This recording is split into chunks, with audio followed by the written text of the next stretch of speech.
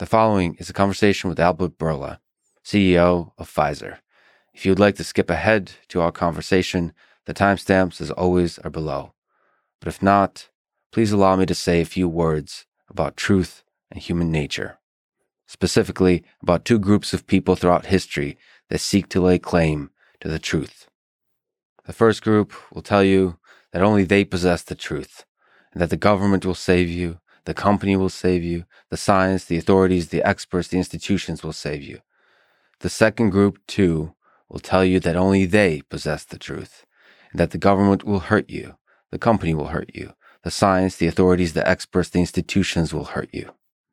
Both groups have the benevolent and the malevolent, their heroes and their charlatans, and I think the hard truth is that no one in this world can tell you with absolute certainty which is which.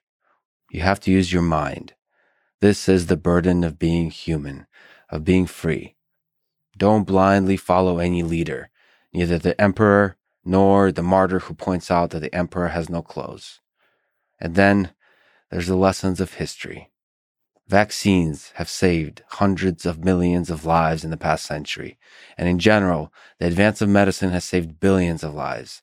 If you ignore the power of science, you're not being honest with the lessons of history. And if you ignore the corrupting nature of power and money within institutions, including governments and companies, that led to the suffering and death of hundreds of millions in the past century, you are once again not being honest with the lessons of history. I announced that I will be having this conversation with Albert Bourla, Pfizer CEO, and a lot of people wrote to me. I would like to say that I was and am and always will be listening and learning with an open mind from everyone. My own opinion, worth little as it is that the development of the COVID vaccines is one of the greatest accomplishments of science in recent history. For the rest, from safety and efficacy to policy and economics, I stand humbled before a complicated world full of fear and anger. A small number of malicious people from all walks of life will use that fear and anger to divide us, because the division makes them money and gives them power. I took 2 shots of the Pfizer vaccine. This was my decision. I don't ever want to force this on anyone, and I certainly don't want to dismiss your concerns, or worse, you as a person, if you choose not to get vaccinated. I can assure you one thing. In this conversation, and in any conversation, the choice of questions I ask and words I say is mine and mine alone. When my words fall short, as they often do, it is only because of the limitations of my mind and of my speaking ability. It is not due to pressure or fear. I'm not afraid of anyone. I cannot be bought by anyone with money, power, or fame. I hope to prove this to you and to myself in the coming years. This life is short, and to me, without integrity, it is not worth living. People sometimes talk down to me, call me naive. Perhaps they are right, but it is who I am. I think this life, this world, our human civilization is beautiful. And, as Dostoevsky said, beauty will save the world. And now, a quick few-second mention of each sponsor. Check them out in the description. It's the best way to support this podcast. And now, onto the full ad reads. As always, no ads in the middle. I try to make these interesting, but if you skip them, please still check out our sponsors. I enjoy their stuff. Maybe you will too. This show is brought to you by Notion, a note-taking and team collaboration tool. It combines note-taking, document sharing, wikis, project management, and much more into one space that's simple, powerful, and beautifully designed. Anytime I talk about the fact that I, use Emacs for note-taking, people write to me, well, there's much, much better tools out there. One of the big ones at the top is Notion. So I got into Notion and I love it. The thing is about productivity or note-taking tools, you really have to listen to the people. Sometimes a certain tool just comes along and through word of mouth takes over the world. And Notion is just that tool. I should also say that for startups, Notion can provide a full-on operating system for running every aspect of your company as it grows quickly. Notion is running a special offer just for startups. Get up to $1,000 off of Notion's team plan by going to notion.com/startups. To give you a sense, that's almost a year of free Notion for a team of 10. Go to notion.com/startups. That's notion.com/startups. This show is also brought to you by Calm, a meditation and mental wellness app. Over 100 million people around the world use Calm to take care of their minds, and none of them are on Twitter. Just kidding. As I've talked about before, I'm a big fan of guided meditation. I think Calm is an incredible tool for daily guided meditation, but also whenever you're going through a difficult time, like at work, there's a meeting, there's chaos, you want to just breathe and whatever the non-cliche way of saying, just finding yourself once again, returning to that place where you can think clearly and think with compassion and kindness towards the world. If you go to calm.com/Lex, you'll get a limited time offer of 40% off a Calm Premium subscription, which includes hundreds of hours of programming. Once again, that's calm.com/Lex. That happens to be really fun to say. Calm.com/Lex. This show is also brought to you by Hunter Douglas. Smart custom window blinds and shades. They have innovative window shade design, gorgeous fabrics, and advanced control systems that can schedule the blinds to be automatically adjusted to the optimal position throughout the day.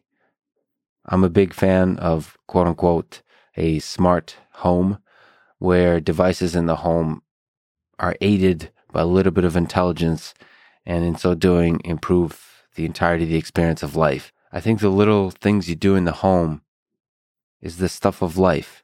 That's the small things that make up life.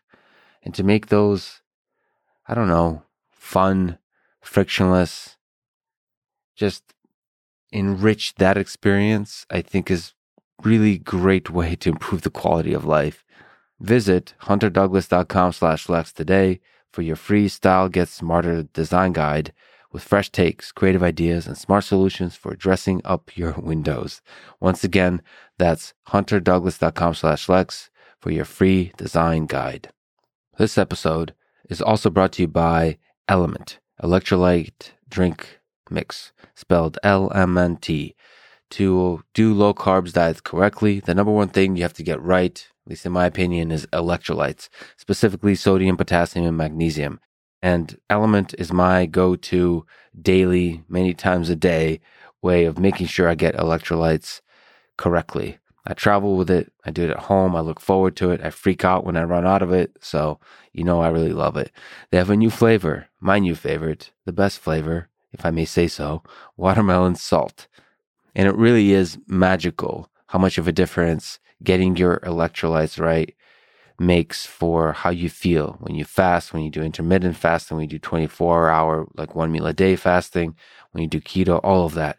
Electrolytes is the key. Olympians use it. Tech people use it. I swear by this stuff. Try it at drinkelement.com/Lex. That's drinkelement.com/Lex. This show is brought to you by Grammarly, a writing assistant tool that checks spelling, grammar, sentence structure, and readability. I always seem to want to mumble through this ad. It makes me feel bad about everything, like my clarity. Grammarly Premium, the version you pay for, offers a bunch of extra features. My favorite is the clarity check, which helps detect rambling, overcomplicated chaos that many of us can descend to, especially me. I remember taking English class. I especially remember the James Joyce course, which was really painful. Reading his short stories, which I love and understand. Reading Ulysses, which I think I love and I think I understand. And then reading Finnegan's Wake. And I'm pretty sure, I don't know whether I love it or not because I don't understand a single sentence in that book. It's chaos. Anyway, Grammarly is available on basically any platform and major sites and apps like Gmail and Twitter and so on. Do more than just spell check. Get your point across more effectively with Grammarly Premium. Get 20% off Grammarly Premium by signing up at grammarly.com/Lex. That's 20% off at grammarly.com/Lex. This is the Lex Friedman Podcast, and here is my conversation with Albert Bourla.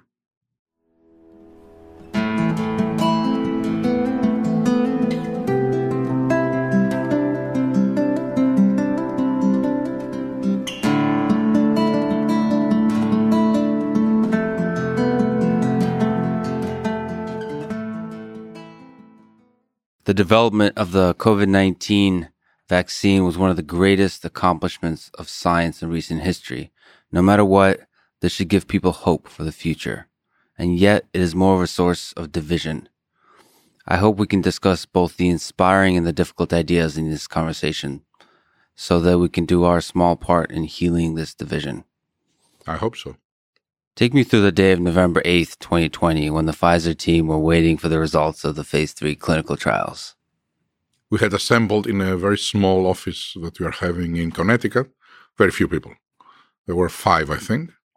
And in another place, what we call the Data Monitoring Committee, which is a group of experts, independent experts, they are on Pfizer. We're going to have the opportunity to unblind the data and then tell us if the study needs to continue, or if it is successful, or if it fails. And we were waiting for their call. So the call came a little bit later than what was expected, which created a lot of anxiety to all of us, but came around, I think, 2 o'clock. You're just sitting there waiting? What were you feeling? Sitting there waiting and teasing one another, drinking coffee, making jokes. So how did you feel like when you heard the results, the successful results? Free, liberated, happy. Like if a huge weight that was on my shoulders was lifted. I heard you said, "I love you" to the team. I did. Okay. This is how we speak in Mediterranean. Listen, maybe it's the Russian thing too. I love, so I appreciate that kind of celebration. So looking back from that moment to before, how much did it cost to develop the Pfizer BioNTech vaccine? What was it like making the decision to make that investment when the risk is very high and you don't know if it's going to be successful? We do a lot of that anyway. This is what we do in our daily work. We are putting money, we are investing in research, which is highly risky. The difference in that case was that we didn't de-risk at all. We put it all in. We put everything in one go so that we don't lose time. Usually we will spend 50 million, and then if that goes well, then we will spend another 50, and then if it goes well, then 100. Here we put all together a little bit more than $2 billion, $2.3 billion. And it was a significant decision, but it was a very easy decision to make in the context of what we were living at that time. It was a pandemic. People were scared. We were scared. We didn't know how tomorrow would look like. We were living unprecedented situations. And we knew that we have capabilities that may help. So there was not a second question or choice. We go all in. When you make decisions like that, you're the CEO of a company that needs to make money and that hopes to do a lot of good in the world. How much of both of those things are part of the calculation? So when you said it was an obvious choice, I think you've said a bunch of things of the kind of saying we need to go all in, sort of very boldly diving in. Mm-hmm. How much was that the world is facing uncertainty and fear and potentially destructive pandemic in the early days, just when you're seeing the full uncertainty before us, don't know how it's going to unroll? And how much of it is this may also be a good financial decision to take this risk? Yeah, I think about it all the time, and I know very well that if you focus too much on making money, you will never make. You should focus in what is the real value driver. And the real value driver, it is to make breakthroughs that change patients' lives. If you don't do that, you will never make money. If you do that, don't worry. things will fall into place and also money will follow. But the mentality of the company is to be how to help the patient. And that's what the management wants, that the shareholders want, because that's the only way that we can create value.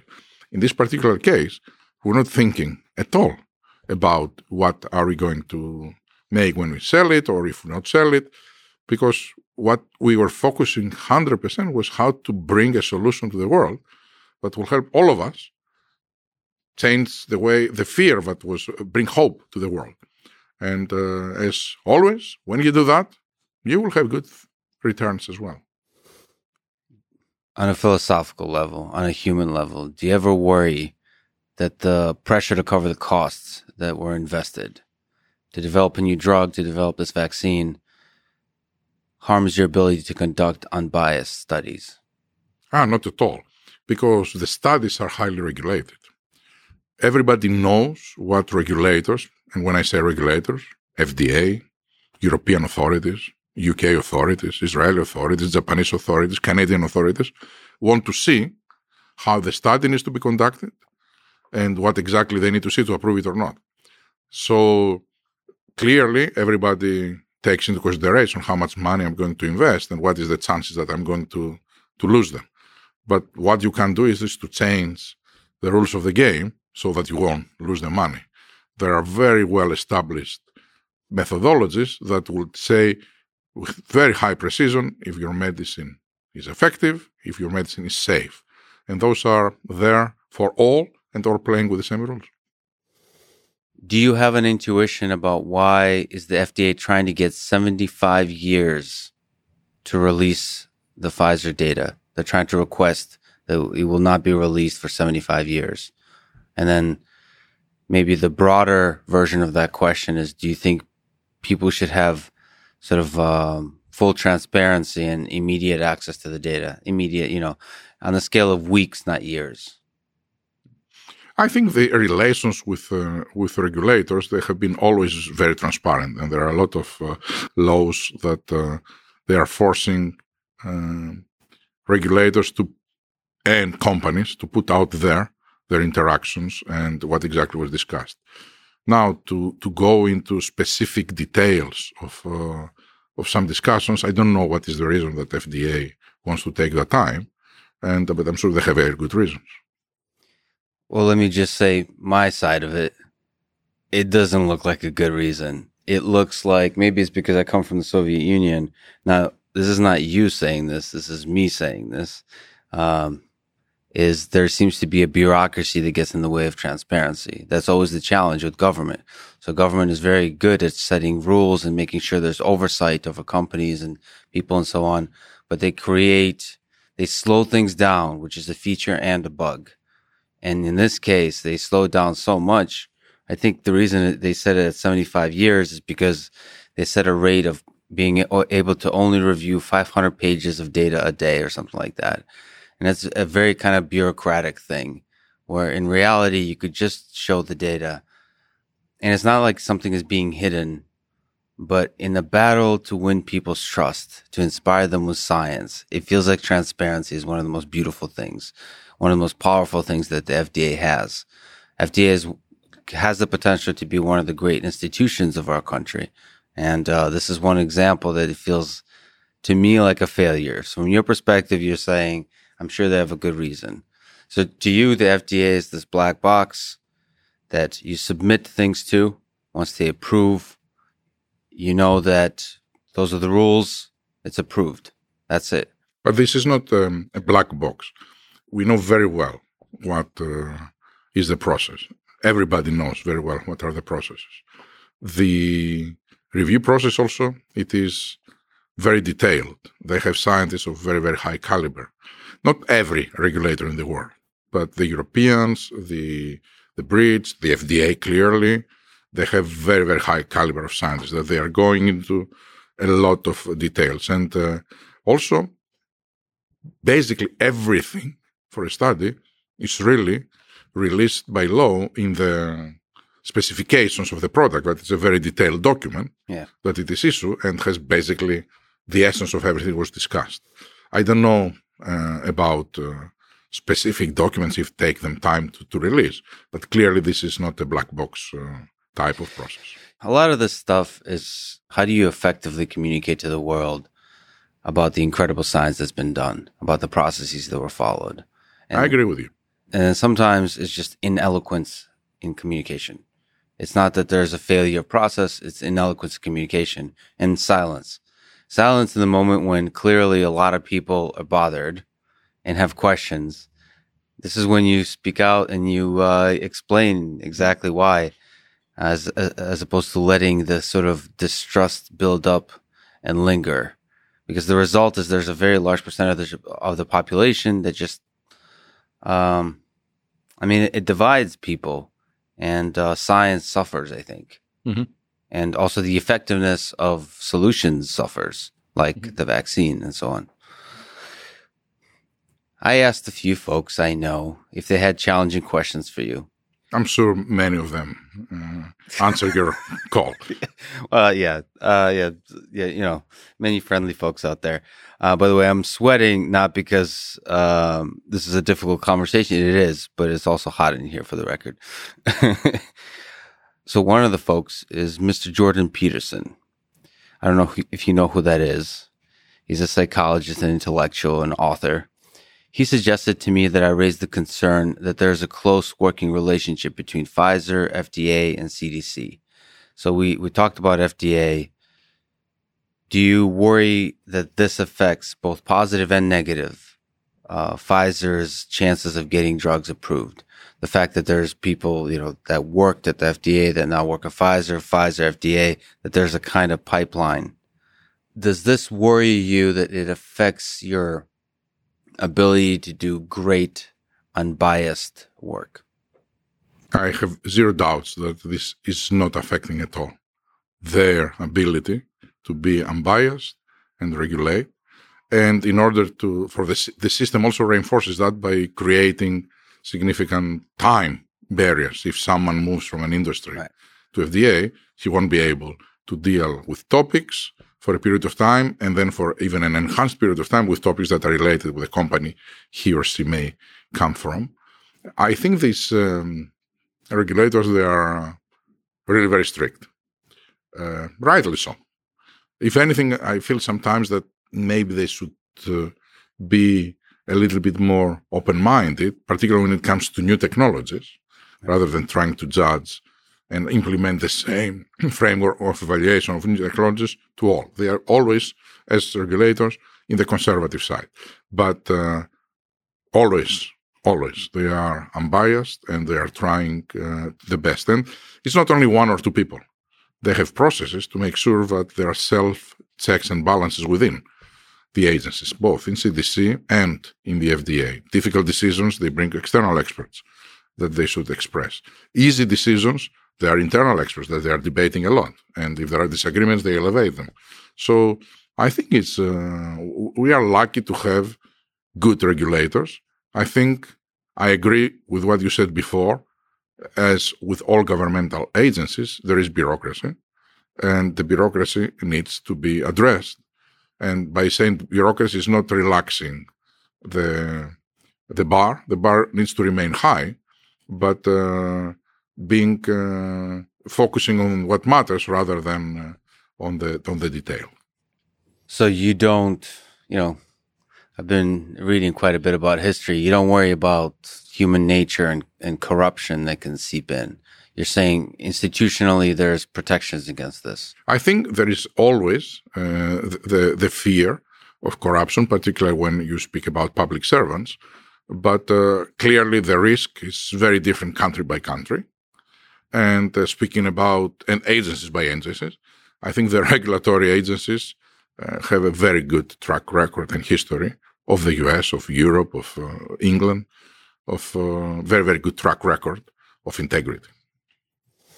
It's something I think about. So I grew up in the Soviet Union, and I need to perhaps introspect this a little bit. But when I was growing up, ethically, there was a sense that bribery is the only way you can get stuff done. That was the system of the time. Like you get pulled over by a police officer, like obviously you need to bribe them. I mean, it was like the way of life. And then so coming to this country, it was beautiful to see that the rule of law has so much power. And ultimately, the rule of law, when enacted, when it holds up, it gives people freedom to do the best work of their lives. But there's still human nature. And that worries me a lot here. And again, it goes back to the perception and the communication. When there's people that have worked at Pfizer and an FDA, at the CDC, you know, you look at their resume, they have those things on their resume. It worries people. Are these great leaders that we are supposed to see as authorities, are they playing a game on us? I would say that I recognize what you said about what happened or what I'm sure that what you describe in the country that you're coming from, it was how you experienced it. And I know that there are other countries that you need to do these things to do your job. I don't think it's the case in this country, particularly when it comes to those agencies that you mentioned. I think they have a very high track record. And also, I don't think that there are a lot of people that they are worried about it or doubt it. I'm sure, like everywhere, there will be a minority, but the vast majority of the Americans, the vast majority of the Europeans, the vast majority of the Brits, the vast majority of the Israelis, they trust what FDA or EMA or CDC or MHRA will say. Still, there's currently a distrust of big pharma in the public. Maybe this is something I'd love to hear your comment on. There's distrust of science when it's tangled up with corporations and government institutions, like we've talked about. But they have to be entangled to achieve scale, oversight, and to achieve the kind of scale that Pfizer's been able to accomplish. How can Pfizer regain the public trust?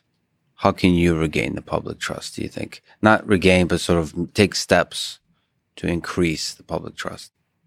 Reputation is something that you can lose in buckets, but you can earn it back in drops. And once you lost it, you are going to take a lot of effort to bring it back. And the pharmaceutical industry lost it. It's clear that the reputation of the industry in the last decade was on the lowest that we have seen ever. And there are many reasons for that, but clearly there are reasons that are related also with the behavior of the industry. That needed to change, and I'm hopeful that very few will disagree that the industry is a very different industry right now. That being said, I truly believe that if there is one lesson that stands out from the many lessons that we learned during COVID, is the power of science in the hands of the private sector. I think it was the private sector that came with solutions with diagnostic tests when we didn't have, solutions with respirators when we didn't have, solutions with treatments, solutions with vaccines.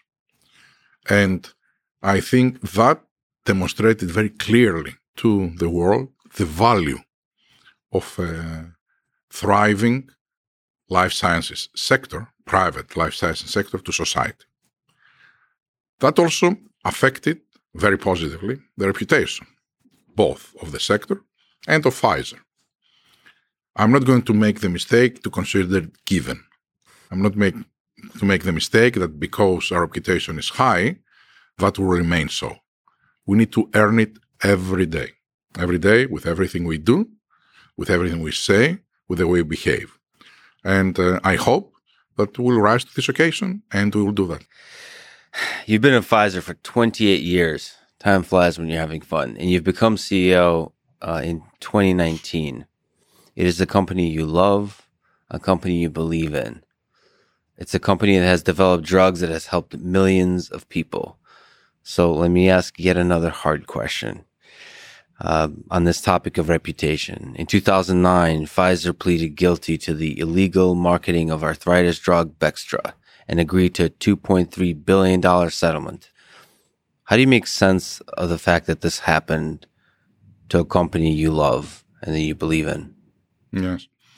The Bextra case in 2009 was related to things that happened in 2003.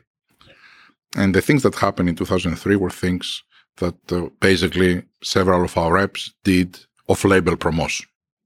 So they spoke with the physicians about off-label use of the product, and they shouldn't. And can you clarify? So off-label are things that the FDA didn't approve, extra stuff. You basically say this drug does extra stuff that the FDA never approved. Correct. And this is something that it is allowed when physicians are speaking to physicians, but it is not allowed for the pharmaceutical companies to refer to these studies, because usually are studies that are happening off-label. And apparently several of our reps in 2003, they did it. And we had to settle in 2009, and we paid a very big fine, as you said. The fine was related not to the severity of the conduct, but the size of the revenues. So the fines are, if Bextra was a small product, we would get a small fine. Bextra was a very big product, and we got a very large fine. Very bad, what happened in 2003. I don't think that these things happened since then. We have a stellar record from 2009 until now of complying with every single regulation and rule. We have internal processes to make sure that these are not happening by individuals that may have an interest. For example, to get a promotion, they may try and do things that they are not the right things. And we have, more importantly, a culture in this company that really sets aside people that they think differently. So I didn't like what happened in 2003, but I believe a lot has changed in the 20 years that followed, or almost 20 years. So you're developing drugs, you're developing solutions to help millions of people, but there's risk involved. And so there would be lawsuits heading back your way because there's a lot of lawyers in the world, partially. How do you put that into the calculation of how you try to do good in the world? That some of the cost is the lawsuits. How do you not fall victim to thinking that it's just the cost of doing business, and that some of the lawsuits might actually represent real pain that people are going through? No, I think that we try always to do the right thing. And that's, as I said, very well embedded into our culture. If you don't do the right thing, sooner or later you will pay for it, one way or another. Yeah. And right now, for us doing the right thing, it is being able to find innovations to issues that are real, diseases that they do not have good coverage, good treatments right now. We try to find treatments that significantly surpass the current standards of care. And we try not only to comply with what regulators are asking us to do, this is what you need to do to prove the safety or the efficacy, but exceed them. No matter what we do on that, I'm sure that people will find opportunity because, as you said, there are a lot of lawyers to sue us. But we believe in the justice system, and we believe that eventually, if you are doing the right thing, you will be on the right side of the history. Well, I'm really glad you say that, because focusing on doing the right thing, no matter the money, I believe is the best way to make money. It's like exactly what I said. And also, in another way, in other realms, creating a product that people love is the best way to make money. Yeah. So focusing on the core of the thing that makes people feel good, that brings value to people's lives. So I'm now in Austin, Texas. My good friend Joe Rogan, he's been highlighting to me this aggressive marketing on mainstream media channels by Pfizer. So let me ask a general marketing question. Do you see this as a conflict of interest? Is it might bias the reporting of news? That a lot of people, me included, look to these mainstream channels of news for kind of authority of like, what the heck's going on in the world? And if Pfizer is sponsoring many of these shows, there's a worry it may be a perception thing, but there's also a natural worry that it would influence what they're talking about because they're afraid of losing the sponsorship. It's subtle, but at scale, it might have a serious impact. Do you worry about this? I think people could go one way or another because of multiple reasons.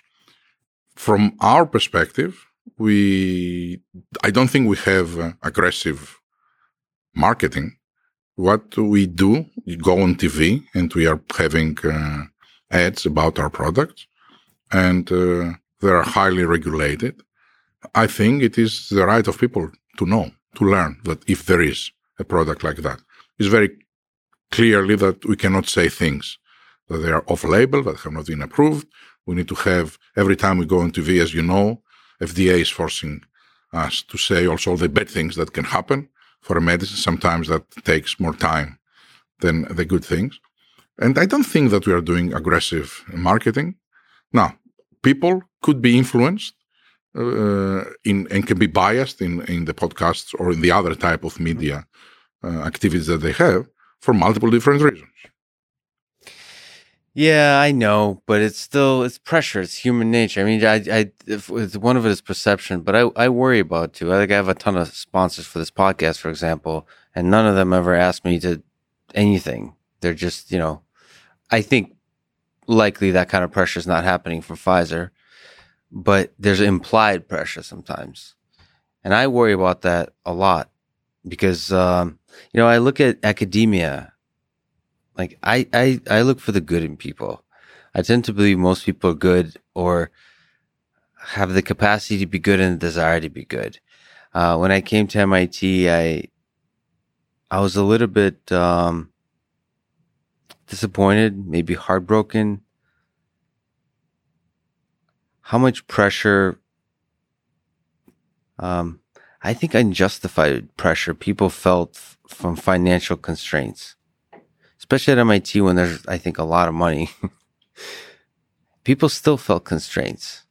And it wasn't bringing out the best in them. They weren't supporting each other. They weren't loving each other, like celebrating each other's successes. I don't want to blame money on everything, money constraints, but when you have sponsors, it just, I personally worry that it doesn't bring the best out of people. And so I feel like I want to put some responsibility on sponsors and great big companies like Pfizer to kind of not get in the way of the best of human nature, whether it's sponsoring podcasts, mainstream media, like, I don't know, athletes, whatever. Yeah. You need to know that we are so careful with sponsorships. First of all, we have very few, very, very few. We have a team that for every single one, could be $2,000, they will try to see if there is a conflict of interest in the way we do it.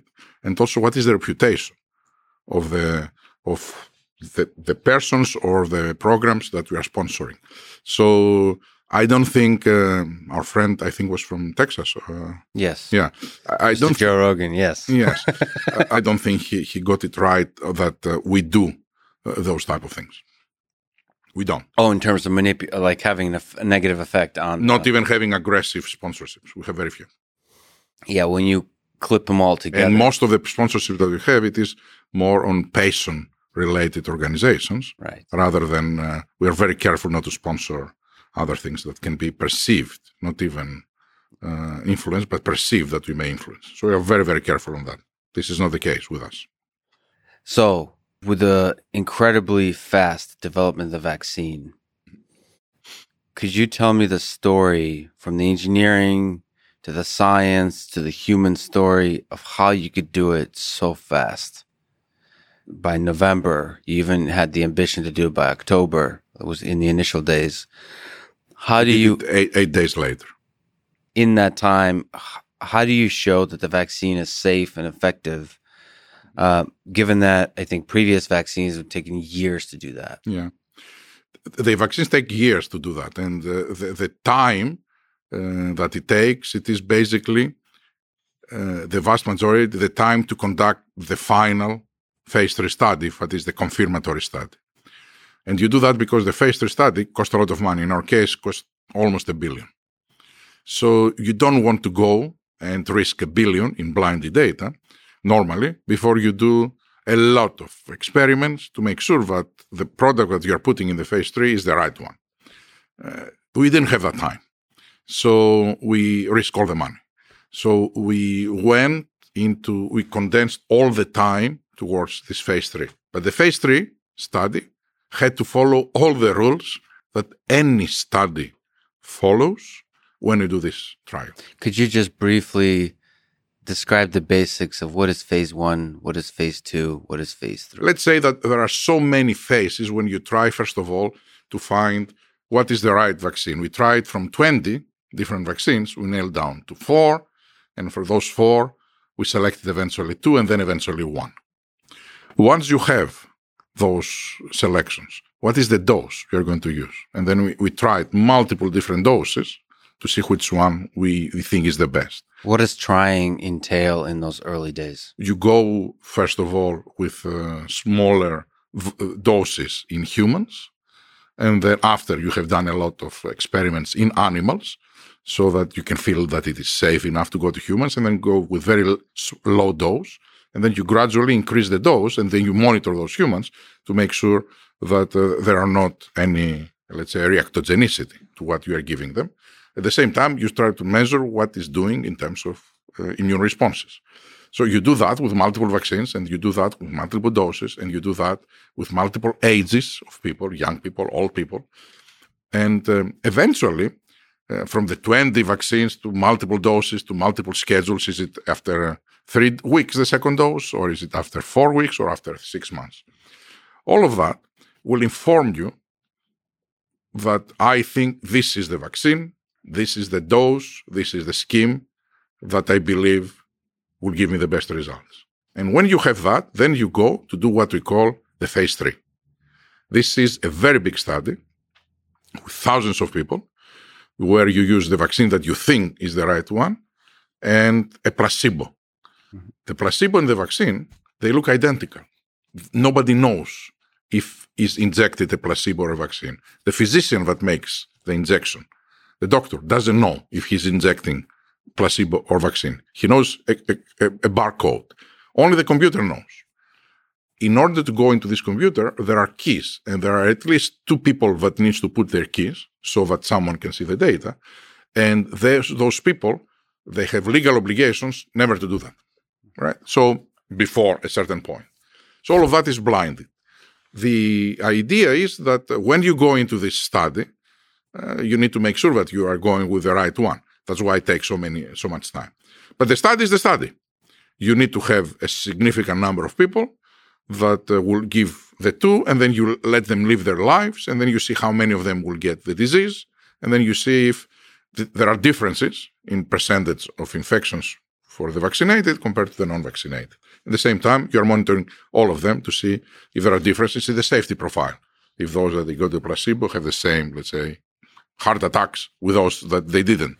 Mm-hmm. They got the vaccine, because heart attacks will happen if you have 50,000 people, because it's part of life. These are all these processes are very, very well established and since years. What we did the last one was exactly the same as we did always. We just didn't lose time. We were not careful with money.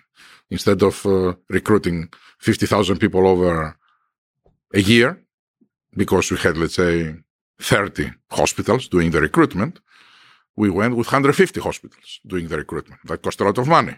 But instead of recruiting them in a year, we recruited them in 3-4 months. So I did this type of things by taking return on investment, taking cost out of the equation, and we were able to achieve this result. But it's not the process, believe me. It is the heart of the people. People don't know what they can and what they cannot do.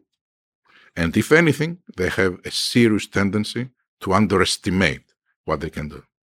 And always, when you ask them something that is seemingly impossible, they will think out of the box to be able to deliver. We discussed about the timing. Instead of 8 years, we didn't ask them to do it in 6. We asked them to do it in 8 months. Our normal manufacturing yearly production of Pfizer was 200 million doses of vaccines every year. That was we are doing in the last 10 years. We didn't ask them to make 300 million doses for a new vaccine. We asked them to make 3 billion doses for a new vaccine. The discovery phase of a new molecule, like the treatment that we have now, the pill against COVID, takes 4 years. We didn't ask them to do it in 3. We asked them to do it in 4 months, which is what they did. When you are setting this type of goals, they know immediately. They cannot just think within the box. And immediately this is where the human ingenuity and the heart comes. And this is how they surprised all of us. So there's incredible science and engineering going on here. Absolutely. This is what's bothering me, that the conversation in public is often not about that. Mm-hmm. You know, it's about politics, unfortunately. Politics. So I spent the day with Elon Musk yesterday. Mm-hmm. He works with rockets. Mm-hmm. Similar situation as with Pfizer, in the sense that there's NASA and then there's this private company.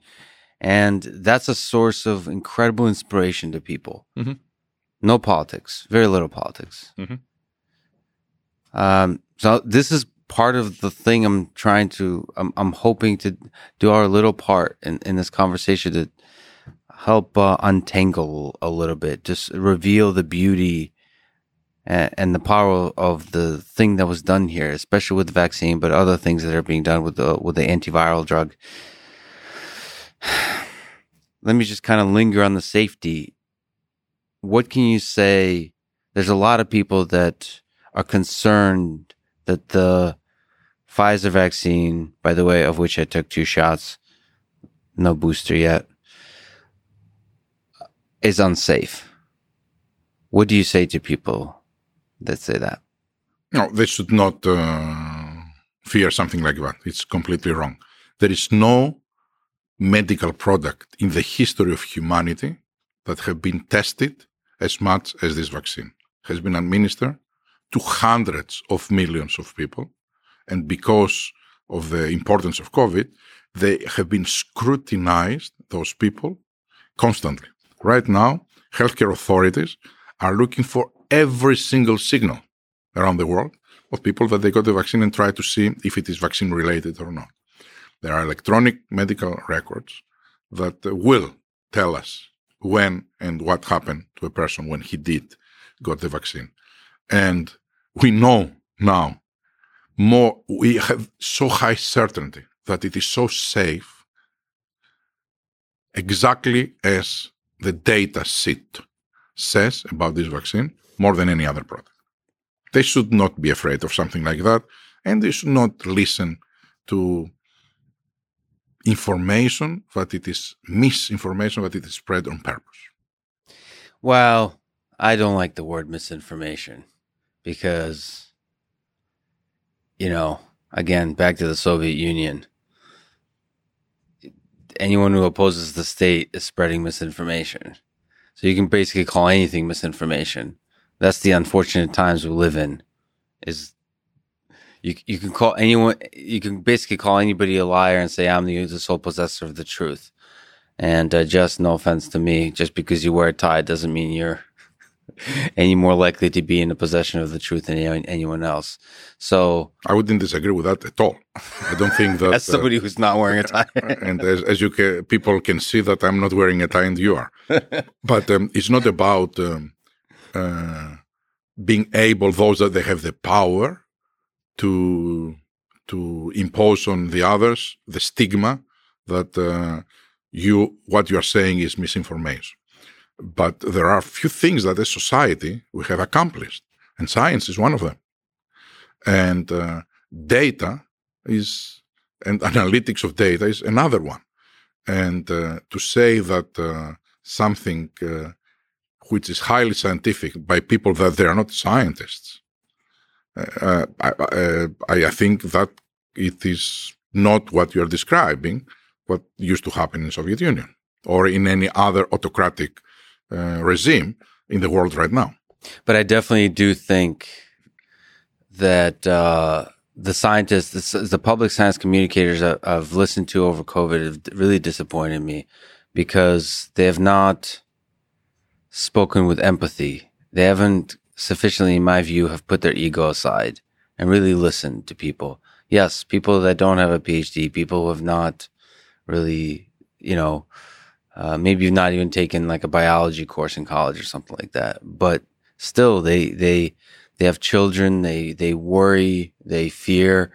They don't know who to trust. They don't know if they should listen to the CEO of Pfizer, who might have other incentives in mind, who might just care about money and nothing else.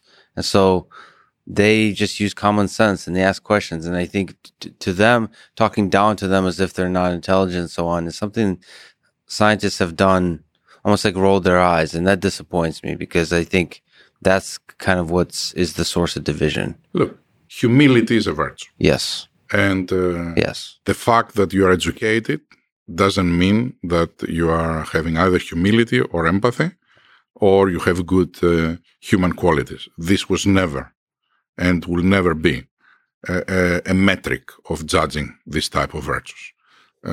Those that they do this, they're wrong.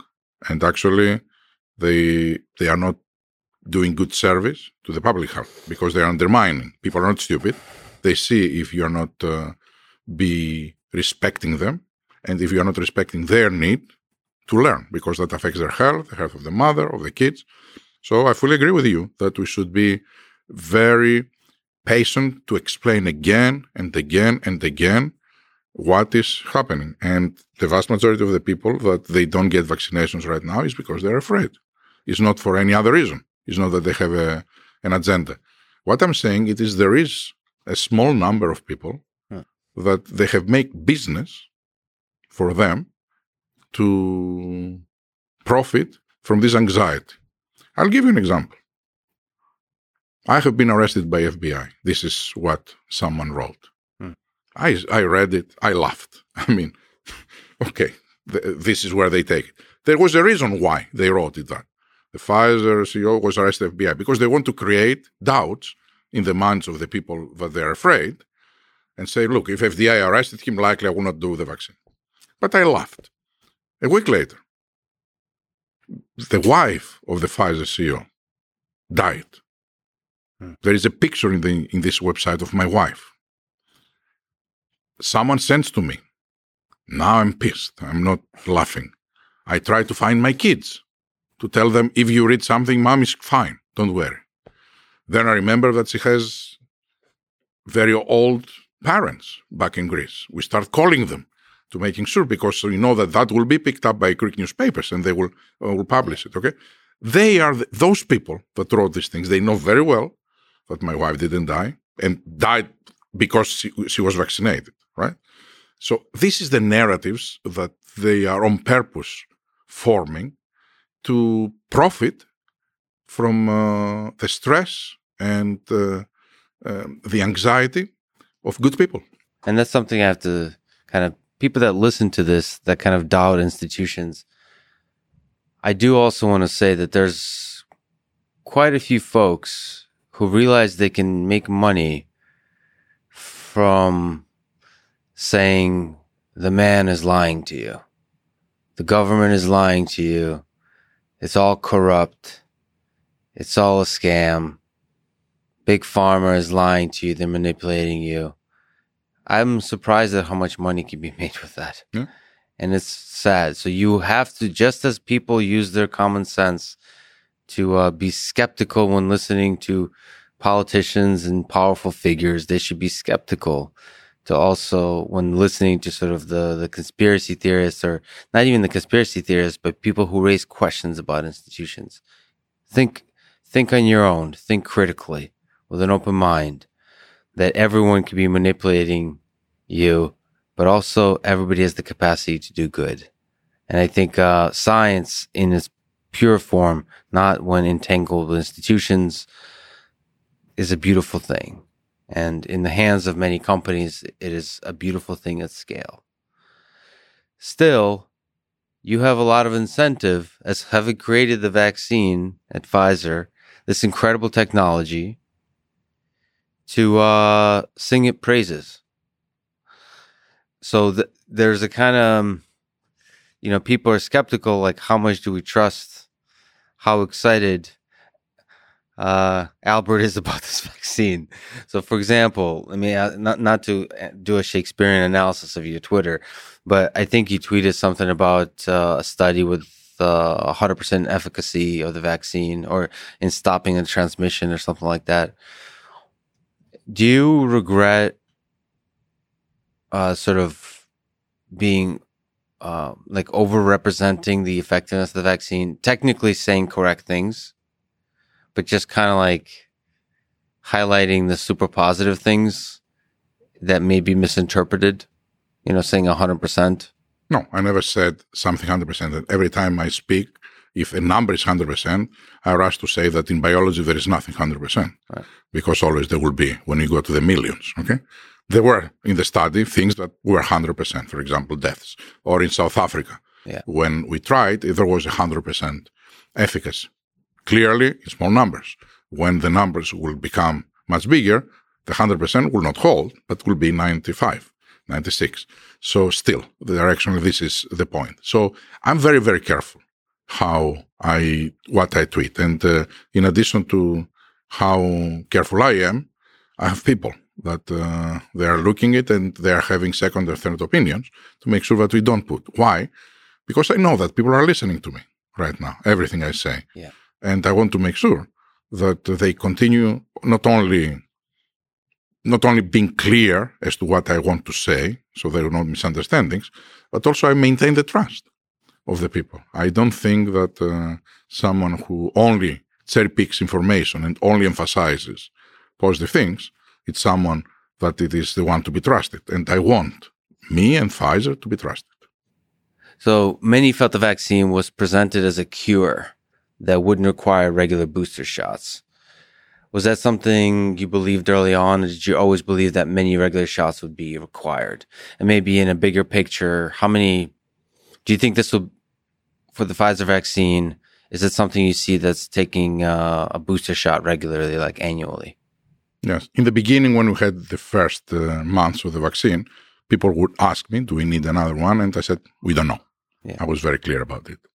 Then around April, May, I started seeing the first data, and I made statements that I think we will need a booster around 8 to 12 months after the second dose. And then after that, annual revaccinations. This is what I said, believe is one of the most likely scenarios. And it was based on the data that I had. But then Delta came. And because I always making the caveat that with absent a new variant, with everything we know. With Delta, it was proven that we need the booster to move to the 6 months. And this is what happened. And I still said, I think the booster is 6 months, and then I think it will be an annual revaccination. Likely. We have to monitor to see the data, but this is the likely scenario. Now, we have Omicron. And Omicron says that 2 doses might be challenging. We don't know exactly yet, but 3 doses work. So clearly a lot of countries already started moving now the 3rd dose, not from 6 months to 3, so that they will reduce the period that people will not be protected with the 3rd dose. I don't know with Omicron how long this will last. And frankly, I don't know if we will need a new vaccine tailor-made to Omicron based on everything we know so far. We are monitoring, and we will know way more in the weeks to come. If there is a need for a new vaccine, we will have it. And if there is a need for mass production of this new vaccine, I can also feel very comfortable that we will not lose any of our capacity that we have developed. Right now, we are running at 1 billion, almost, approximately, doses per quarter, 4 per year. And if we have to switch and have half of that in the new, half of that in the old, we will do still 4 billion doses. So I think the world should feel very, very comfortable that if there is a need, we will be ahead of the virus. Yeah, you did. You delivered or produced 3 billion this year vaccines, and you're on track to do 4 billion next year. Yeah. I mean, if we had a lot more time, we would talk about how the heck you achieve that kind of scale. It's truly incredible. Let me ask the policy question. Well, what are your feelings about vaccine mandates in terms of, do you think the most effective way to vaccinate the population is to require it? Or do you go with the American way and give people the freedom to choose? I think it is a very difficult topic and a very difficult decision, whoever needs to make it. And clearly it's not me. It is the public health officials of every country that they have to make this decision. I have to make the decision for Pfizer employees. And I had to balance the fear of those that they work, that they want to feel that the others are vaccinated, and the fear of those that they don't want to get the vaccine. And eventually, I came to the decision that we will mandate it at Pfizer. We are flexible. We are giving exceptions, of course, for health, maybe some religions, but we decided to mandate it. Now, at Pfizer, when we did this decision, we were at 90% vaccination rates when we said we are going to mandate it. And that took it up to 96. It works, right? This 10% was never going to move, I felt. Because no matter what, you have a small number of people that really are scared and they don't feel comfortable to do it, okay? It worked in our case. We took it to 96%. I'm happy for those people. A lot will not disease and some will not die of those people. But it's not to me to say, because the debate, it's serious debate, and there are a lot of pros and cons if you need to push people, if you need to give them the freedom, and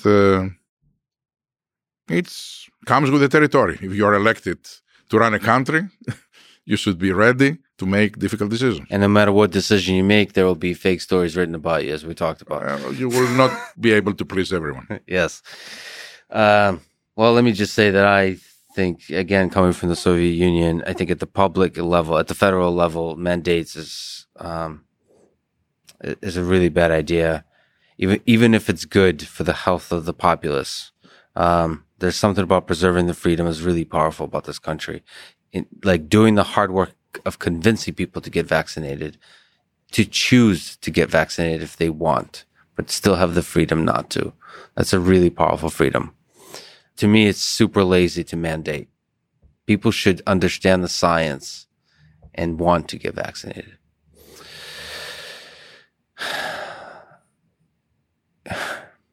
Do you think children need to get vaccinated? I do. I do think that they need to get vaccinated. So age ranges 5 to 16. There's a lot of parents that that fear for the well-being of their children. Can you empathize with those parents? Can you steelman their arguments against the vaccine for their children? You know, because people know who I am. I had the opportunity to interact with parents before that was, let's say, approved. And there were so many, way more, that I had a lot of empathy because they were afraid for their kids because they didn't have a vaccine. And they were the ones that were speaking at that time. Bring me vaccine. When are you going to bring me vaccine? I really fear. I feel that this is unfair, but I'm protected. My husband is protected. My old son is protected. And my little sweetheart, because she's below the age, is not protected. Now that we have the vaccines, I'm sure that those that they are afraid of the vaccine, not of the disease, which are smaller number, admittedly. Also, they will have, if they are afraid of them, I'm sure that they will be afraid even more about their kids because they love, I would say, more than they love themselves. So it's going to be this situation. And again, the same. How can we do to demonstrate, to convince people, to win the minds and the hearts of the people that this is the right thing to do? What do you think about that calculation? Because the risk for kids is very low. Kids do die. Kids do go to the hospital from COVID. Yes. But the rate is very low. The rate is lower, but kids, they do die. And how can you say that I'm not going to protect a kid for something that it is likely to happen? And it is not only that. What happens in the school when they stop the education process because a kid got the disease and they don't have vaccines so that they can control. It is such a big disruption and such a big risk for the health of the kids that it shouldn't be a debate. Look, how many kids are having polio right now? Way fewer number than those that they're having COVID in the hospital. But everybody's getting the vaccine. It's well, polio was deadlier for kids, but it's not now. So why a kid to do it now? Because it needs to be protected. Well, the unique thing about the COVID vaccine is a new type of technology too. So there's an extra concern. Choosing to vaccinate a child, you're making a choice that can potentially hurt them. That's the way parents that are hesitant about the vaccine think. I think choosing to vaccinate children makes a choice so that something could not potentially hurt them, which is the disease. That's why we are doing vaccinations since ever. I know that there are people that they are concerned for themselves and for their kids. What I know it is that I'm a scientist and I'm a parent, and I am telling you that vaccines is a very good thing for kids, and thank God we were able to develop them. So we've talked quite a bit about the vaccine, but there's an incredible new technology that Pfizer is developing with Paxlovid, antiviral for COVID. Where does that stand? How does that work? And how are you able to develop it in 4 months, like you said, and all of that in just a few minutes? First of all, what this is about. This is a real game changer. This is a course of treatment that you get only if you get the disease. You get COVID. Then what happens is that you will take for 5 days pills, day and night, and twice a day for 5 days. And instead of 10 people from those that disease to go to hospital, only one will go. This is and with all the caveats that the numbers are small, no one died. It was 100% efficacy on deaths. Of course, I'm sure that in real world, when the numbers are getting very high, we may have 99 instead of 100. But these are spectacular results for something that you can take home and stay home. The biggest problem right now in Europe, in the US, when we have surges, every time that we have a surge of COVID, it is that the ICUs are full, the hospitals are paralyzed, they have to postpone elective surgeries, they have to postpone other operations because they don't have the capacity because of that. Keeping people out of the hospitals, home, keeping people without dying, it is something that we didn't have before. And this is a significant game changer. I have to ask a controversial, difficult question. What are your thoughts about ivermectin? Has it sufficiently been studied? Has Pfizer considered it in its, like I said, incredible development of the antiviral as a comparator, that kind of thing? Just investigated in general. The reason I bring it up, because I've read quite a few criticisms of people. There's been some comparisons of Paxlovid to the ivermectin, and I think people should look up. There is Dr. John Campbell that describes that comparison and makes that claim, and there's quite a lot of people that debunk or argue against that. You can do your own research, but there is a lot of people that kind of see this free drug without patents on it and say this could be the savior. So can you just speak to that comparison? And it's not the first time. If you remember, there were other compounds that were claimed that they are the solution to COVID, and clearly they were proven that they're not. There are compounds that are solutions and compounds that they're not. I, as a scientist, and I discuss with our scientists, they don't see any reason why a medicine like ivermectin, which is a parasiticide, to be able to act on COVID. And so they don't think that there's any connection, and they haven't seen any paper that describes someone that used it that it had any results. I'm sure that there will be some people that will claim, because people are claiming anything, but I don't think that there was any paper in any peer review magazine, I mean, a reliable scientific magazine, to support this claim. So we are focusing on saving people's lives. We are not focusing on craziness. Well, to push back, there is quite a lot of papers, but the studies are small, so there's no conclusive evidence, and I haven't seen any that it is reliable. Right. I don't know where are these, small or big, reliable. I haven't seen any. Right. Well, some of the big ones have been retracted, which means they weren't legitimate. Yes. Yeah. So, so this is definitely something that people need to look at. The people that kind of question the effectiveness of ivermectin, definitely something to think about. And I think is the reason that Paxlovid... It was chloroquine before. Yes. For God's sake. And that's why Paxlovid... How many people died because of that? Yeah, this is the dangerous thing. This is the sad thing. Yeah. Paxlovid has been studied in thousands of people and will be under the scrutiny not only of regulators, but as we will go into the implementation, as it happened in many countries, they will monitor to see what's happened. Let's say that whatever we do, once it is out there, within a few weeks, they will know all hospitals if it works or not, because they will see the statistics. We've gone through one of the more difficult periods in recent human history over the past 2 years, like as a society. What gives you hope about the future for our human civilization? You look into the next few years. I think the human ingenuity. I think although there is the world always is progressing, although there are a lot of things that need to be fixed in the society of 2020.